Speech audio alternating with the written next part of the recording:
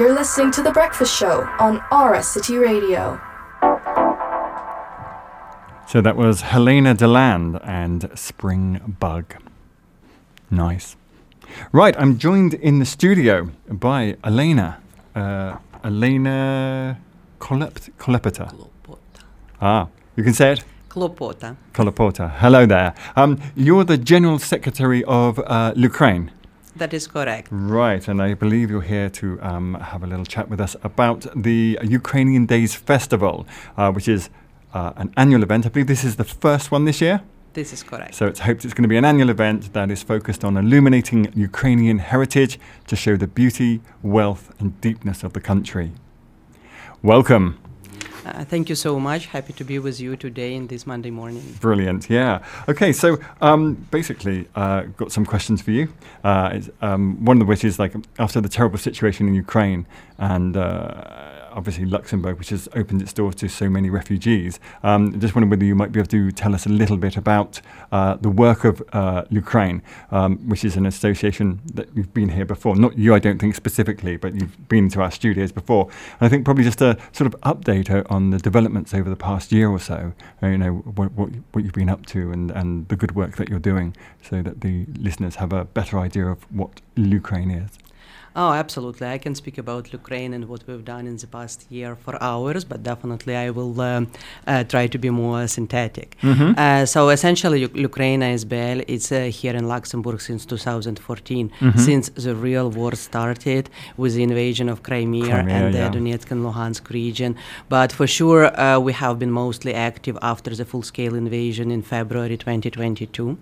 Overall, in the past year, we worked on the three pillars of supporting Ukraine and helping Ukrainians around the world. So first pillar is helping there to relieve the humanitarian crisis in Ukraine, and one of the prominent projects for that is Ukraine is Calling. It's still running, so you can visit ukraineiscalling.com to know our news.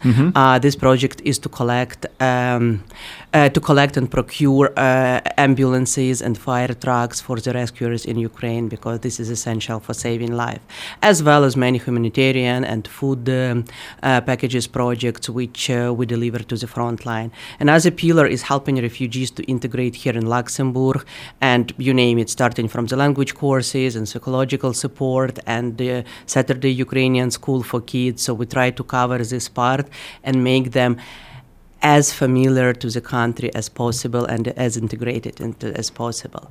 And the third pillar, and that's probably where Ukrainian Days are falling into, is the one really to integrate a country, Ukraine and Luxembourg together, to show that though we're roughly 2,000 kilometers apart, we're much closer than that. Sure. And those people who need any help, who require any help there in Ukraine, they are not so much different. They are very similar. They're the same. They have very many things in common, and they're definitely worth saving.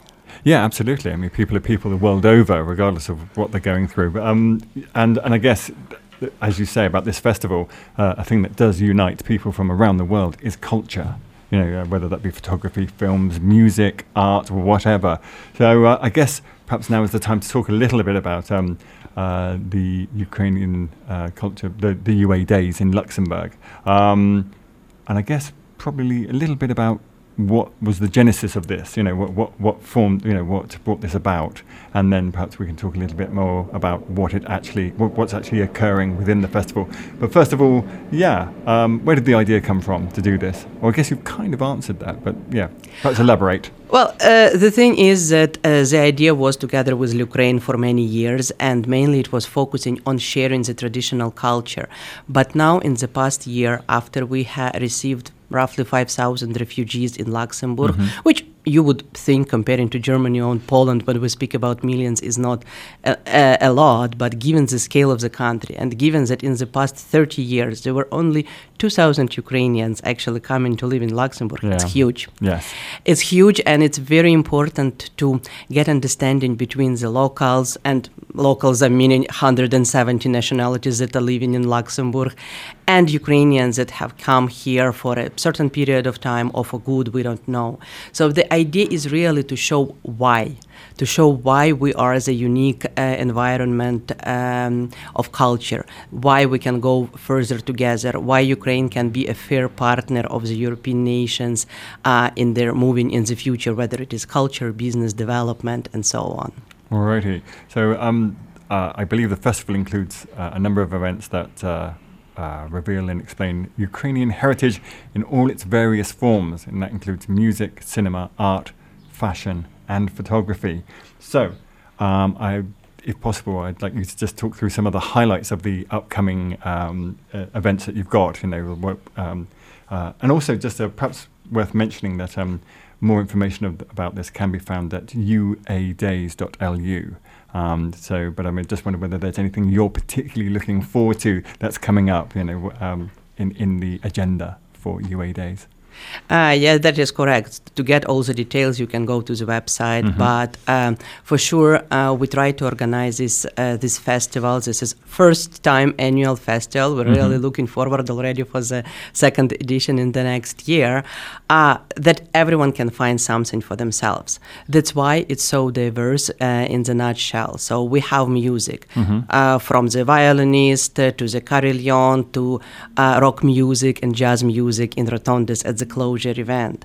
So we have art expositions starting with Extravaganza art project based on the Lesa Ukrainka forest song, which is a very famous poem of a famous Ukrainian writer, which starting today in Tramchamp. So you're all welcome to visit, where we will have art exhibition, but also Vasil Popadyuk, very famous violinist, Canadian with Ukrainian heritage, will be playing 2 sets. For the art, we have also an exhibition of their Ukrainian heritage on the Ukrainian women in history. And it's especially important, I think, because the majority of the refugees here are Ukrainian women, like roughly 95%. So getting to know the background of Ukrainian heritage, the female impact on it is definitely important. We will have a charity meetup with a very famous activist, Ukrainian feminist and writer, Irena Karpa. Again, we will speak about the resilience and strengths of Ukrainian women within the war. Within this meeting, there will be a screening of their movie "Oh Sister," about 6 stories of their women in war, in the war of this time.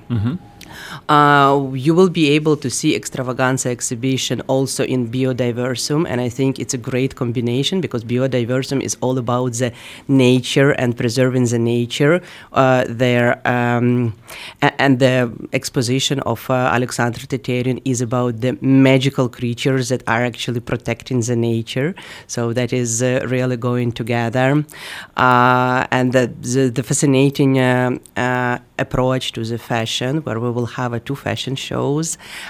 One is a defile of Vyshyvanka on the 7th, and Vyshyvanka is an embroidery shirt of Ukrainians that everyone has close to their heart. So you will see a real designer's Vyshyvanka view on their national traditional clothes. And then on 14th we have another event with 5 Ukrainian designers to showcase quite famous designers in all the world, but they have Ukrainian heritage. So overall, whatever you want to pick, you can have it. There are cinemas, there are cartoons, and definitely the closing event in Rotond.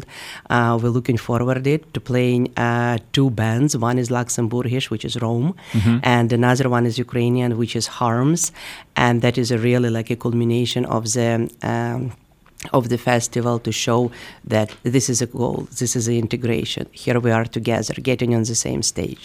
Well, that's a lot going on there. I think it's safe to say there's something for everyone there, yeah? Exactly. Was it very difficult to bring together?